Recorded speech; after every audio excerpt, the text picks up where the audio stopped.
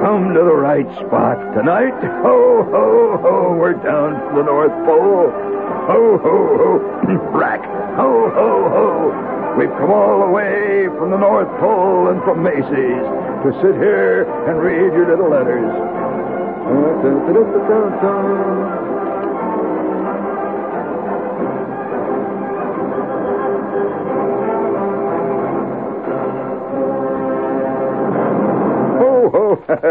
Oh, listen, it's time once again now to take the bull by the horns and move right in and fight right away. You know, take everything. Good morning, Ed. Hello there. Take everything by the horns and go. My God, I finally started to happen. I began to feel slight twinges of the Christmas spirit is beginning to slowly filter through my nerve endings.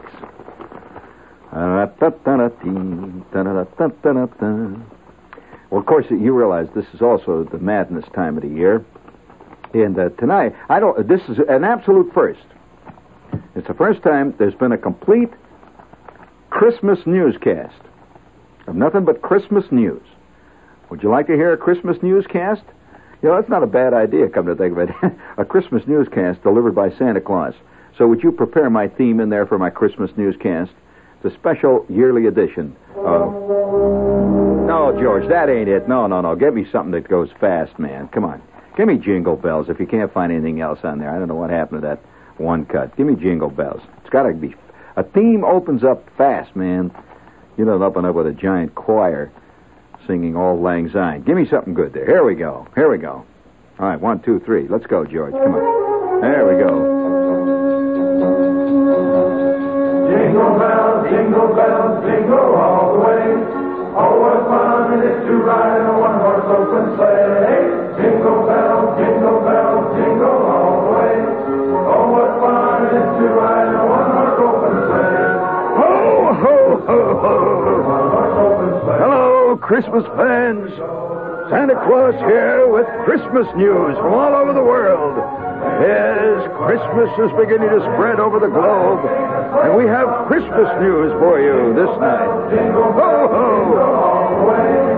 Oh, what fun it is to ride in a one-horse open sleigh. Jingle bells, jingle all the way. Oh, what fun it is to ride in a one-horse open sleigh.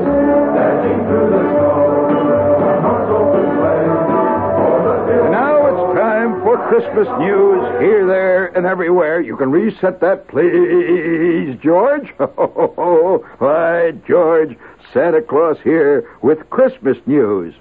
And now here is our first little bit of Christmas news that I'm sure all of you are going to enjoy. It's from Ipswich, England, and they certainly celebrate Christmas every year there. Santa always enjoys his visits there.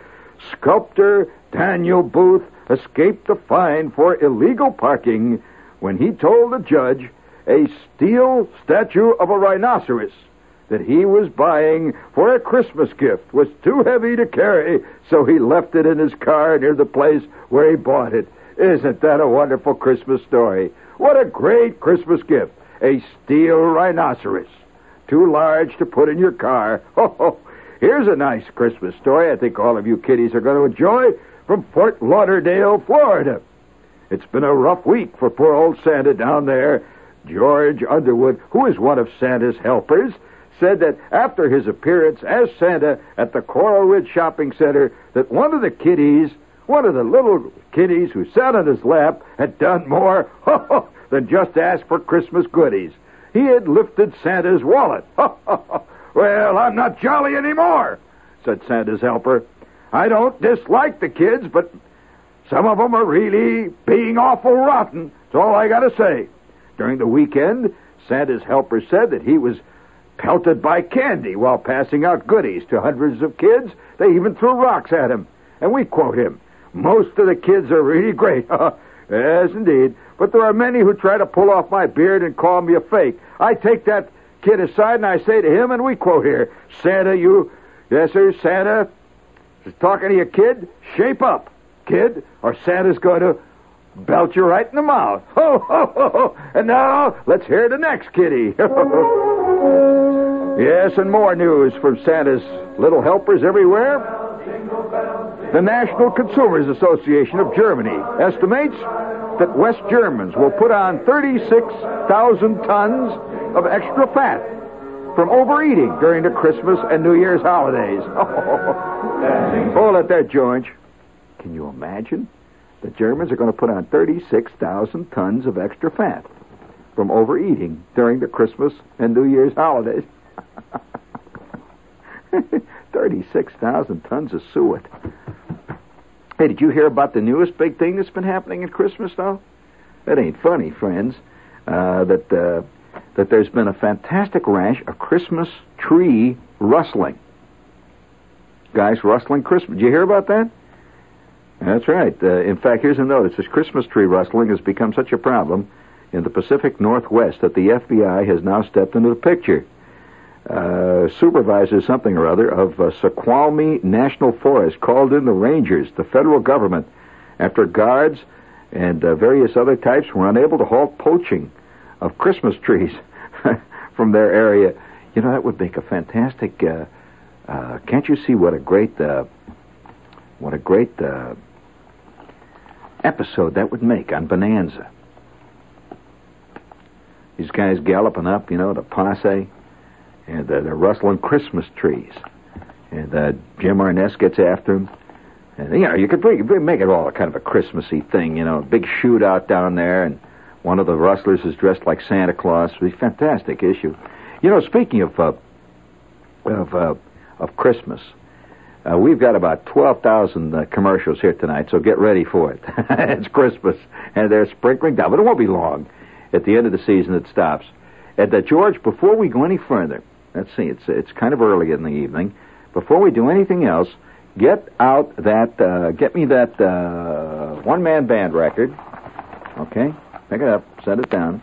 One-man band record. And give me the Saints. Okay, important announcement. Here we go. Come on, bring it up big. Come on, big, all the way.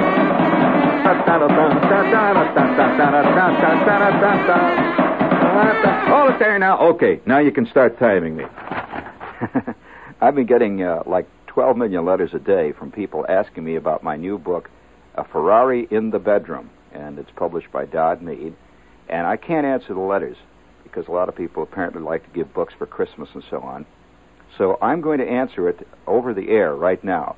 The Ferrari in the Bedroom is available in all bookstores, in fact, throughout the country. You can get it at Doubleday's, you can get it at Abraham and Strauss, Wanamaker, Bloomingdale's. Every bookstore in the country should have copies of The Ferrari in the Bedroom, and it was published by Dodd Mead. Now, there are other books. People ask me about those, too. In God We Trust is still available, and you can get it in your bookstore, as is Wanda Hickey's Night of Golden Memories. But the one that everybody's writing about is The Ferrari in the Bedroom, Dodd Mead, and you can get it at your bookstore. Now, that's all I can say about it. Don't write to me and say, please send me a book. I'm not in the book selling business. I write them. And now it's... no, that's a fact. People write you and they say, please, I wonder if Norman Mailer gets letters like that. I'll bet he does, All right. Speaking of important type announcements, this is the New York Times here. It's the season for performances of Handel's Messiah. And in the Arts and Leisure section of Sunday's New York Times, music critic Harold Schoenberg tells you interesting backgrounds of the first performance of the Messiah. It took place in Dublin, of all places, 230 years ago, with Handel himself playing his compositions on the organ during the intervals. He was just a halftime player.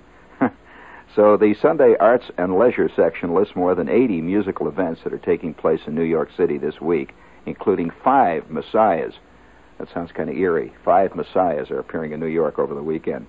Anyway, call the Times at MU7-0700 to get delivery on the Times, and pick it up at the newsstand. The New York Times, the big fat Sunday one. Speaking of Christmas, you want to hear a great letter? No, seriously, you want to hear a great letter? That's you can put that up there. I want to read a great letter to you to show you that not all kids are taken in by life that we are part of these days. It's a letter from a kid, and will not. In fact, the kid doesn't even sign his name. Just a spy. It's a kid spy. Now, I'm going to read it to you exactly the way it was written. I'm not even changing a word. It says, Shepherd, I happen to be sick and home from school. And just lying around. It says, there is one, I can't read this writing here. There's one TV kid show. There isn't TV is kid shows. It's strange writing. Anyway, I myself am not a kid, actually. I am 13. It says, but on kid shows, this is the kids watching these kid shows, but on kid shows, they have kid commercials. Have you seen those kid commercials for toys? So some of these really get me mad. Now, this is a kid talking. One of them is a game for suburban kids, of which I am one. Suburbia kids called. Have you seen this game called Down the Drain? Down the Drain. It comes with a little plastic sewer. He's not kidding. With a realistic plastic grill on top. Also a bunch of magnetic coins and 4 plastic sticks, complete with knotholes, etc., with magnets on the end. The object of the game is to see how many coins you can get out of the sewer. The kid says, some game. Well, no, this. Now you think this is a joke. I'm sure you're probably thinking, no, they don't have such a game. They do. And see, vicarious experience is the lot of the suburban kid, and has to be prepared for them. Now, city kids really do that. I mean, I've seen them. You've done it, no doubt. Taking a thing down there and fished for nickels and dimes and quarters down in the sewer. Well, a kid living in Darien is not going to lay around the street fishing for dimes in a sewer. So he has a little plastic sewer and plays with it at home. It's called Down the Drain. Here's another one. There is another game called, and this is a kid writing, remember, this is another game called Bug Out. Bug Out. This comes with a plastic cage and 4 grotesque, gigantic green plastic bugs. The object of this game is to grab one of the bugs with one of your little plastic hooks that come with the game and pull the bug out of the cage while fighting off all the other people trying to get your bug, too. How's that for a simple-minded game? Kid says, ugh. Along with all the Monopoly and Parcheesi games that are being advertised, there is one game that must be a terrific bomb. This goodie is called Dealer's Choice. Have you seen that one? Now, it really, I think the games that people play, and I'm not using the name of the book as a title, I'm talking about the real games that people play. The games that people play, not the psychological games, tell a lot more about the society than almost any other single thing that is around. This is WOR New York. Now, for example, Monopoly is a great example of a game that people play. What is it about? It's about money. It's about buying and selling and getting a hold of a whole lot of dough. That's the whole object of the game, is to get more money than anybody else. Well, it is also one of the most successful games in the history of games. Now, there has to be a connection. So I wonder if they play Monopoly in Russia. That's a funny idea. You imagine 2 guys playing an underground game of Monopoly in Kiev, and they get raided by the secret police for capitalistic behavior. But nevertheless, these it's, I think, interesting that Monopoly became a serious national game during the days of the Depression. That's when it really hit, when absolutely nobody had any money, obviously. And so night after night, they would dream about money and sit and play games with paper money. And it became a tremendous success. Well, you want to hear another game? This, I think, is very much along the same line. We're living in very cynical times. For one reason or another. I don't know why. We are. We're not living in romantic times, obviously. The romantic age, I guess, went out about 1890, when games were very romantic. People played very romantic games. Today, we have games that are very definitely based on other things. For example, the one about the sewer. Now, that's a romantic idea, getting coins out of the sewer. Here's a game, he says, a goodie called Dealer's Choice. The wheeling dealing used car game. So I couldn't believe it. It says the ad says, quote, each player's a hard-nosed used car dealer. Each player is a hard, tough dealer. He bids on 24 cars. He consults Blue Book. He haggles about deals. He argues back and forth. And he tries to destroy his opponent. And he also tries to destroy his opponent's cars. And he also tries to sell his cars for prices way above and beyond their worth. It's called Wheeler Dealer. It's called Wheeler Dealer. It's called the Wheeling Dealing Dealer's Choice. Fantastic game. Learn how to be a real think. Play the game. Now that's a fascinating game. He says these games are bad enough, but the really insane toy that is impossible. He says for kids that are too lazy. Remember, this is a kid writing. That are too lazy or not creative enough to do anything by themselves. Have you heard of this one? It is a game called Whittle Away. Whittle Away. It comes with 3 plastic logs. And he says, why is everything plastic? A plastic knife and paints. If you take the knife and start carving away at these logs, just carving away, a little figure appears that you can't cut through, and the whole thing is that you cut off the plastic around this little figure, and it comes off, and there's the figure. In other words, have you seen that? You're faking it. He says, and then you can pretend that you're really a wood carver. It says, yes, the ad promotes, now it's easy to get fun out of wood carving the very first time you try. Yes, be a sculptor right away. Easy. And then the kid goes, ah! He says, Merry Christmas, Shemp. And may all of your coins come out of the sewer. May you pull all of your bugs out of the cage. May you win all of the used cars. And may all of your little plastic logs be whittled away happily. Signed a spy. Now, you know, there's a kid. See, he sees this stuff. And that reminds me, you know, that really reminds me. I remember when I was a kid, talk about games. Funny thing about games, when you get games as gifts, do you remember any of the specific gifts you got as a kid? Now, do you remember any of the actual gifts you got, George? What did you get? Do you remember one gift you got, George, a specific gift? Do you remember a specific gift? Try to think now. Come on, seriously. You don't remember anything you ever got?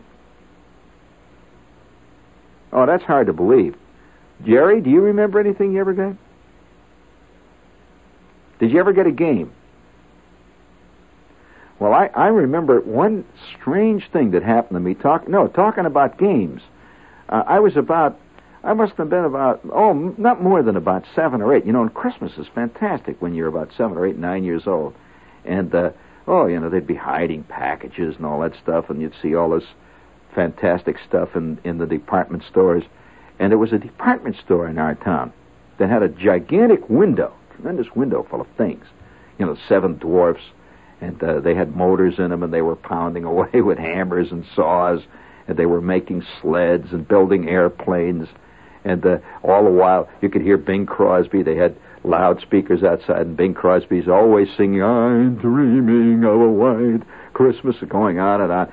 And we'd get down and we'd look at all this stuff in the toy department. Well, I'd see a lot of great stuff. You know, I'd see stuff that I really thought I'd like to have. And, you know, you'd make hints. You'd say, it would be great to have one of those things, you know, that you light the fuse, and it sends a bomb up, and it bomb blows up, and little Christmas trees come down on parachutes. Great, you know. And I'd go around and look at this stuff. Well, one Christmas, I don't know why this happened. It was a strange Christmas. I had an aunt and an uncle who would come over. We'd see them about once a year. And usually about Christmas time, they'd come over and they'd have a Christmas gift. Usually one for me and my kid brother. And it was usually a pretty good gift, you know. My Uncle Tom, the bootlegger uncle. And, he was a bootlegger. Well, I didn't know it at the time. You know, being a kid, I just thought he was my rich uncle. But he was doing a little hanky-panky. I learned later on when I got a little older, began to understand these things, because as a kid, I never could understand why he had a gigantic dog. He had a dog that was about 9 feet tall named King. And this dog was so tough, one day he ate the garage. You know, he was just tremendous dog. And but he was a big fat guy. He would come over, and Uncle Tom would just come over about once a year, maybe twice a year, kind of a mysterious uncle. And on this one Christmas, really looking forward to Christmas, and looking forward to his gift. And so, sure enough, he shows up, and it was Christmas Day. Everybody's standing around, and the Christmas tree is going. And Uncle Tom has this big box for me, tremendous box, big, beautiful, big, flat box. And I'm about 7 or 8 years old. And, what is it? And I open this package. I'll take off the paper. My mother's saying, well, now be nice to Uncle Tom. Tell him thank you. I said, thanks, Uncle Tom. I open this thing up. Take the top of the box off. And inside is a long piece of wood. Piece of square wood with holes drilled in it. Just a piece of wood. With a little box next to it. And in that little box are like little pegs. I said, what is it? Uncle Tom says, well, Merry Christmas. I said, gee, it's great. What is it? He said, well, it's a game. Don't you play games? I had been given, at the age of 7, a game of cribbage. Did any of you ever hear of cribbage?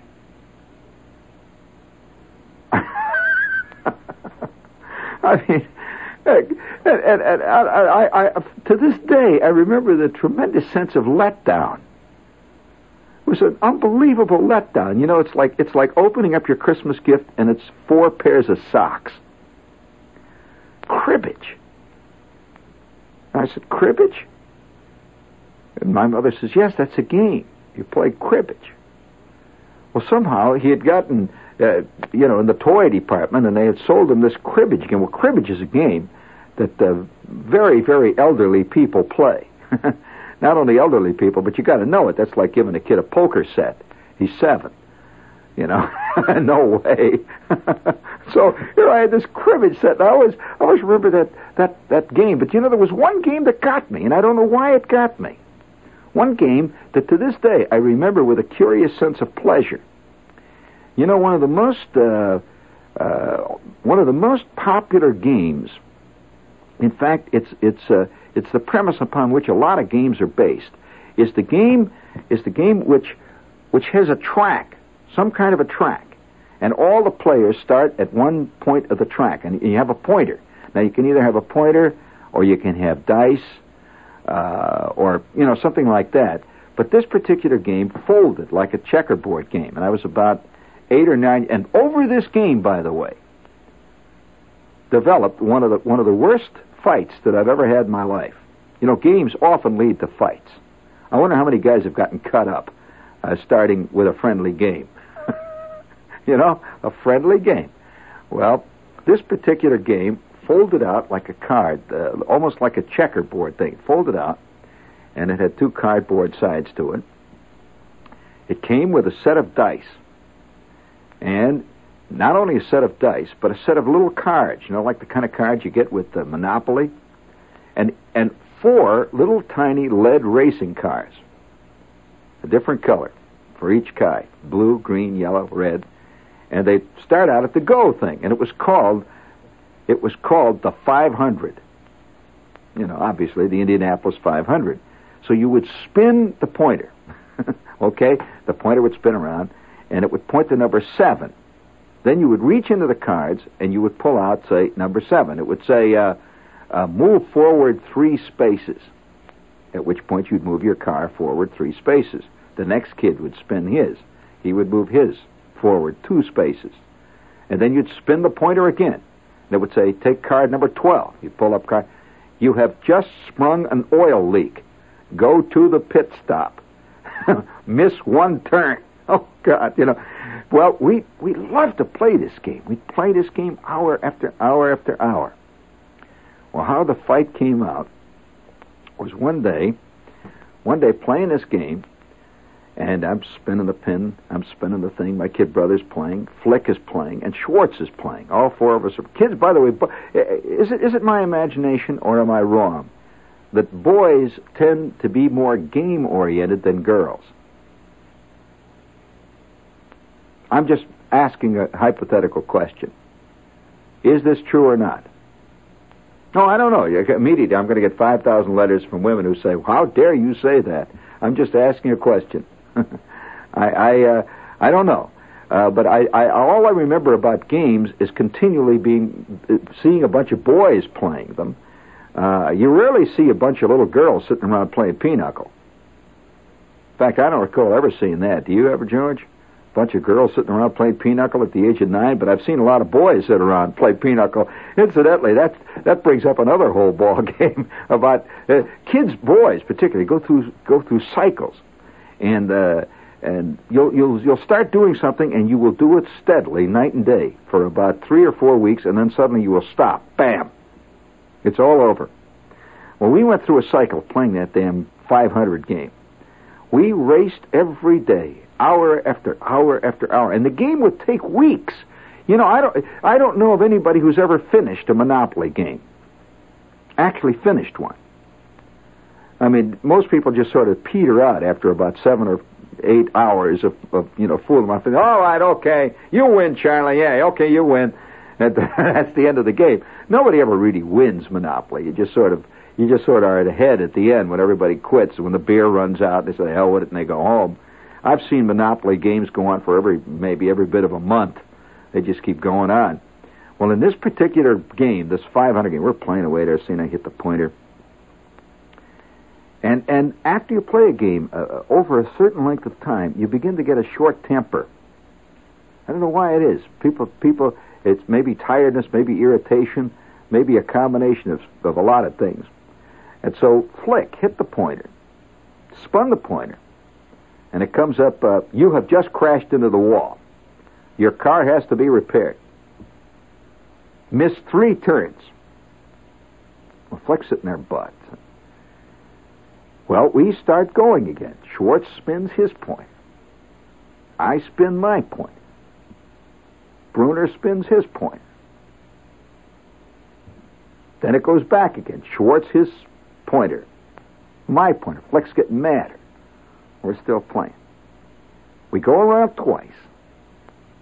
At which point, Flick says, okay, it's my turn. Schwartz says, you're supposed to miss 3 turns. Flick says, no. The game means on the 3rd turn, you go. Schwartz says, no, you missed 3 turns. We go around once more. Flick says, it's my turn. And he grabs the pointer. Kids are very direct. He grabs the pointer. He says, I'm going to spin it. Schwartz says, oh, no, you don't. And with that, he just reaches over and grabs the pointer out of Flick's hand. He says, you missed 1 more turn. And then Bruner gets in the act. He says, come on, Schwartz, quit pulling a pointer. You're bending a pin. Which point Flick says, give me a pointer. And he reaches over and grabs it. Flick says, no, you miss another turn. Because he and Flick were constantly battling it out. Me and Bruner, by the way, were always has-beens or also-rans in all these games. So we were just sitting back. Finally, I says, you're tearing my game. It's my game. And within 30 seconds, we are rolling around on the floor. The game is wrecked. Flick is hollering and yelling and hitting Schwartz. Schwartz is yelling and hollering and hitting Bruner. Bruner is laying under the card table. And my mother's coming in and pouring bridge mix all over everybody. And she says, all right, stop it. No more. It's the end of that game. You're never going to play it again. Plug. Gone. She wrapped it up, put it in the box, and threw it in the furnace. End of the game. To this day, it comes up when I talk to my mother. Once in a great while, my mother will say, do you remember the time you and Flick and Bruner and Schwartz had the fight over that silly game? You know, you never forget those things. I feel a little prickling around the back of my neck. I get mad again. How they burnt my game in the furnace. You ever have something thrown in the furnace you had? Your mother says, all right, I've had enough of that. It's going in the furnace. Speaking of having enough of it, how about a couple of commercials? Would you please hit the money button, George? And now, the continuing adventures of Shoetown's own Super Shoe. We return to the exciting case of the gang that stole Santa. Gosh, Super Shoe, we've flown everywhere looking for Santa Claus. Italy, France, South America. We've hardly had time to look for the first quality, famous name, great value shoes for the entire family for Lionel's Shoetown stores. Gee, Super Shoe, I hope Lionel won't be angry. Santa Claus missing, and only Shoetown's Super Shoe can find him while he's circling the globe looking for famous brand shoes to sell at incredibly low Shoetown prices. Right, men. Right now, shoe towns in New York and New Jersey, except Ocean and Mercer counties, have famous stretch totes for just $3.49. That's those rubber boots, you just pull them on like that. They're slightly irregular, but they look great. $3.49 at Shoe Town. The very same totes, if they were perfect, sell nationally for $6. So for famous totes for men, head for Shoe Town right now. Dum-da-dum-dum. Let's see. Here's a message from New York Magazine, your friends. So, you've spent another year in New York. Hey, this is a great little Christmas issue. Somebody had what a Christmas issue. So, you spent another year in New York with its unbelievable pressures on your mind and your body. Well, congratulations. New York has an issue here about all the stresses in New York. How much is good for you? How to rate your stress quotient. A little quiz. Are you a schizo? Answer the 10 questions below. Are you a paranoiac? It even makes over your personality, so you ought to pick up this copy. It's a fun Christmas issue. New York's year-end stress double issue. Yes, sir. We'll get it all together. Only in New York would they think of putting together a Christmas issue about whether you're going out of your bird or not. And let's see. Gramercy Park Clothes of 64 West 23rd Street in New York says, Mister, just because you're a big-size guy, you weigh a size 422 shirt, that doesn't mean you cannot save money on your clothes. Gramercy Park doesn't care if you're big and tall, short and fat, squat, or in between. What's a couple of inches of cloth, more or less, they say. However, if you want to save money on your clothes, if you're a gigantic person, and, you look like an enormous thing with the feet sticking out of the bottom, they'll make you look like a handsome, tall, thin gentleman. It's Gramercy Park. 64 West 23rd Street, 3rd floor. 64 West 23rd Street in New York. Now, of course, this is the Christmas season coming, and you want to live that elegant life, right? And what is more elegant than to serve with your meatloaf and your canned zucchini some elegant French wines? And if you cannot pick the right French wines because you don't know much about them, trust Alexis Lachine. They select the right wines, the reds, the whites, the rosés, the purples, and the greens. And then these superlative wines are poured into gracious, distinctive bottles to grace your table. Add a little touch of elegance out there in Queens. You don't have to be a wine expert to serve wines that will have your friends calling you, "Hi, meet a wine expert." Just remember, Alexis Lachine, the beautiful French wine in the beautiful bottle. Alexis Lachine is imported by Bass Charrington Vintners of New York. Sing, baby.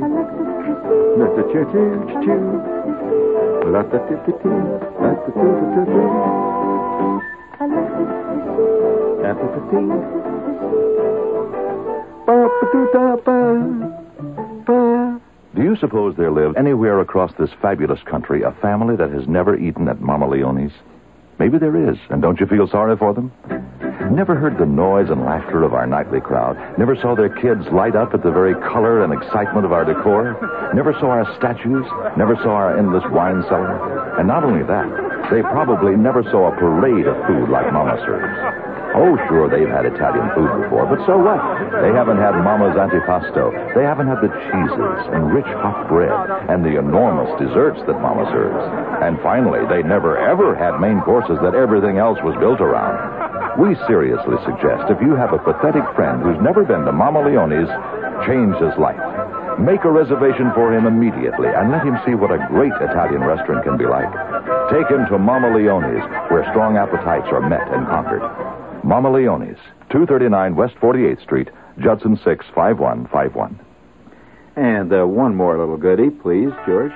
General Tire, the same driver, tire company.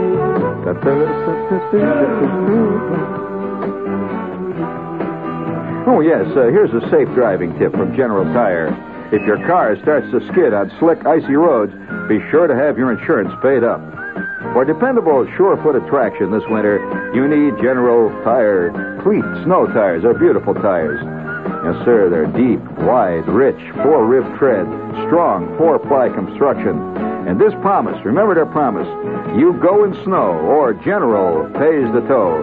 Get a pair of winter cleat snow tires today at your local General Tire dealer or your local General Tire store. It's listed in the yellow pages under big red G for General. Sing it out, gang. La da dee da dee la da dee dee da da chee chee chee. Let's see. Yeah. Hey, you know, speaking of Christmas, you know, it's been a long time, and I'm gonna.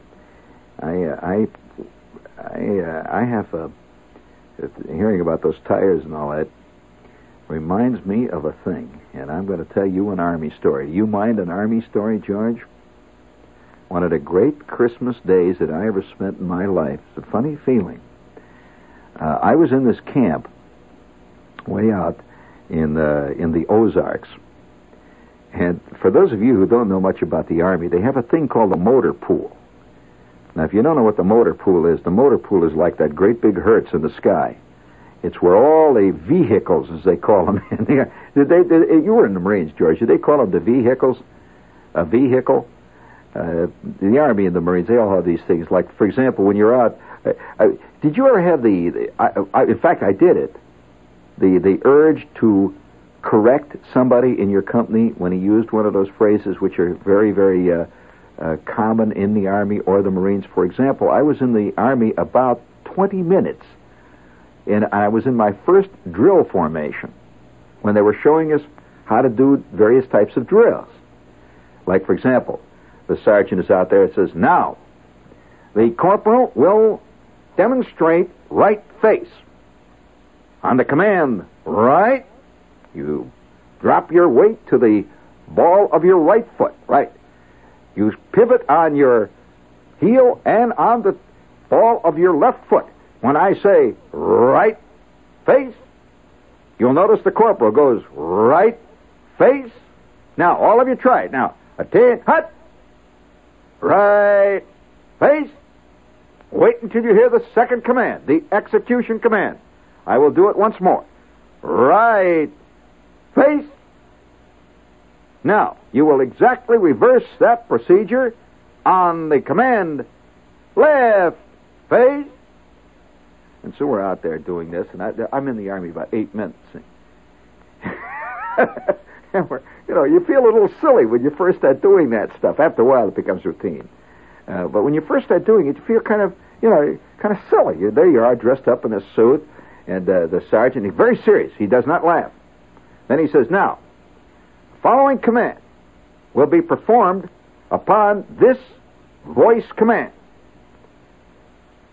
Left face, forward, march. All right, hold it at ease, hold it, men. Now, the corporal will now demonstrate forward, march. You step off on the proper foot. Watch the corporal as I say, attend, hut, forward, march, hut, ho, he, ho, hop, ho, he, ho, hop, ho, he, ho. 2, 3, 4. 1, 2, 3, halt! All right. Corporal, about face. Forward, march. Hut, 2, 3, 4. Hut, 2, 3, 4. Hut, 2, 3, 4. Hut, 2, 3, 4. 1, 2, 3, and halt. Now, all you men have observed those following movements. And now, we will try to do this together as a squad. Hut. Right face. Forward. March. Hop. 2, 3, 4. Hop. 2, 3, 4. Hop. 2, 3, 4. Swing your arms. Hop. 2, 3, 4. Hop. 2, 3, 4. Heads up. Come on. Heads up, soldier. Hop. 2, 3, 4. Hop. 2, 3, 4. 1, 2, 3, and halt. Have you heard that, George? Sounds familiar, doesn't it? But then he did this one. He said, now, watch the corporal as I give him this command. Stand hut, Forward, hot, up, 2, 3, 4, up, 2, 3, 4. Oblique, hot, up, 2, 3, 4, up, 2, 3, 4. Forward, hot, up, 2, 3, 4. Upon the command of oblique arch, I couldn't figure out what the hell he was talking about. Oblique arch. I always thought it was oblique.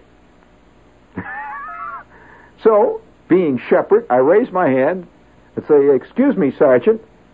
He says, "Yes, soldier." What's your name first? He says, "Shepherd, JP, 16098-946. What's your question, soldier?" "Excuse me, Sergeant, but isn't that word oblique? Isn't it actually pronounced oblique instead of oblique?" I don't have to tell you. The following scene is too painful to relate. He made references to people with college educations. He made references to all kinds of... Well, he actually referred very, very scathingly to my ancestry. Now, I don't know how he knew my mother. I have no idea. But he certainly seemed very sure of himself. But 3 months later, after having marched for endless hours under the sun and under the rain and under the snow with that sergeant, it's a whole different ballgame. We were tall, cool, thin veterans. And one night, that sergeant took me to town in a half-track. He and I drove into town in a half-track. We stopped at Red's Saloon and Diner. Parked it out in front of a half-track with the big area sticking up. I walked in there looking hard and cool with a steel helmet on. Sat down at the bar. The sergeant said, "Hi, Red." Red said, "Boy, what a truck you guys got out there." The sergeant said, "It's a half-track." And Red says, "How about me setting them up for you guys? Christmas coming on like that. How about a Tom and Jerry?" And the two of us, me and the sergeant, sat there and drank Tom and Jerry's. 15, 20, everybody come in, buy us a drink. We're sitting there with our steel helmets, with our half-track parked out in front. The greatest decoy I ever saw. They all wanted to come and sit in it. We let them sit in the front seat, pretend like we're driving it. Finally, after about a half dozen half-track Tom and Jerry's, me and the sergeant walk back, sit down in the half-track, way high. You're looking down on the cars. He let me drive. Of course, he'd had maybe 15 or 20 Tom and Jerry's more than I did. I'd better drive. He says, "Put it in first, soldier. Let's get back to camp." Arch! This is WOR New York. You stay tuned for Lester Smith and the news. News in detail on the hour from the WOR newsroom. Tonight's medical bulletin from Research Hospital, Kansas City, says that former President Harry Truman's kidneys have failed almost entirely. The doctor report notes the 88-year-old patient was semi-conscious. His very serious condition worsened during the day as impurities began to build up in his blood. The doctors went on to report that Mr. Truman's heart function was adequate, although somewhat erratic. Now, unless proven otherwise at a later date, this report from the New York City Police Department is not part of a novel about heroin smuggling. Today, a spokesman for Police Commissioner Patrick Murphy said that 23 more pounds of heroin seized in the 1962 French Connection case have been switched for white powder having no heroin content. According to police, this latest amount was stolen from its Brooklyn storage vault sometime between 1962 and 69. And just like yesterday's report about 57 pounds of heroin taken from the department's Manhattan evidence storage area, the same name was signed by a man using the signature Joseph Nunziata. Nunziata was a narcotics detective who shot himself to death last March. Police said tonight that they were not certain whether or not the signature was a forgery. Today, former Detective Eddie Egan, who is now a movie actor, speculated that the $16 million in heroin could have been stolen by organized crime members. Egan then said that the last time he saw the heroin was in 1963, when it was used as evidence at the trial of smuggling suspects. Egan was part of the police team that seized the heroin cache. And he commented, "I worked hard on a case back in 1962, as my partners did, both my partners. When I say partners, I mean the Federal Bureau of Narcotics, and I mean the New York City Police Department and their superiors. We worked very, very hard on that case. It took 4 months to bring it to an end. Night and day and night. With more frustrations than anybody should experience in 5 lifetimes. To find out what happened yesterday is shocking. I can best illustrate it in my own recollections of being a police officer. If you kill a cop, there's an all-out manhunt for the cop killer. And I guarantee you, gentlemen, there's going to be an all-out manhunt for the culprit that did this. It took a Manhattan federal court jury just 3 hours of deliberations today to reach a guilty verdict for narcotic smuggling conspiracy suspect Auguste Joseph Ricor. Ricor is a 62-year-old Argentine national who has his homes in Buenos Aires and Asunción, Paraguay. He was convicted of conspiring to smuggle 94 pounds of the drug into the United States from Paraguay in 1970. Sentencing has been scheduled for next month. Ricor could get from 5 to 20 years. A federal court judge has fined 3 bakeries $50,000 each for conspiring to fix bread prices in the metropolitan area from 1966 to 1969. American Bakers, ITT Continental Baking, and General Host Corporation got the big fines. Ward's Foods was fined $25,000 because of its cooperation with the government. All 4 companies had pleaded no contest to the government price-fixing charges. More news in a moment. This is the season for performances of Handel's Messiah.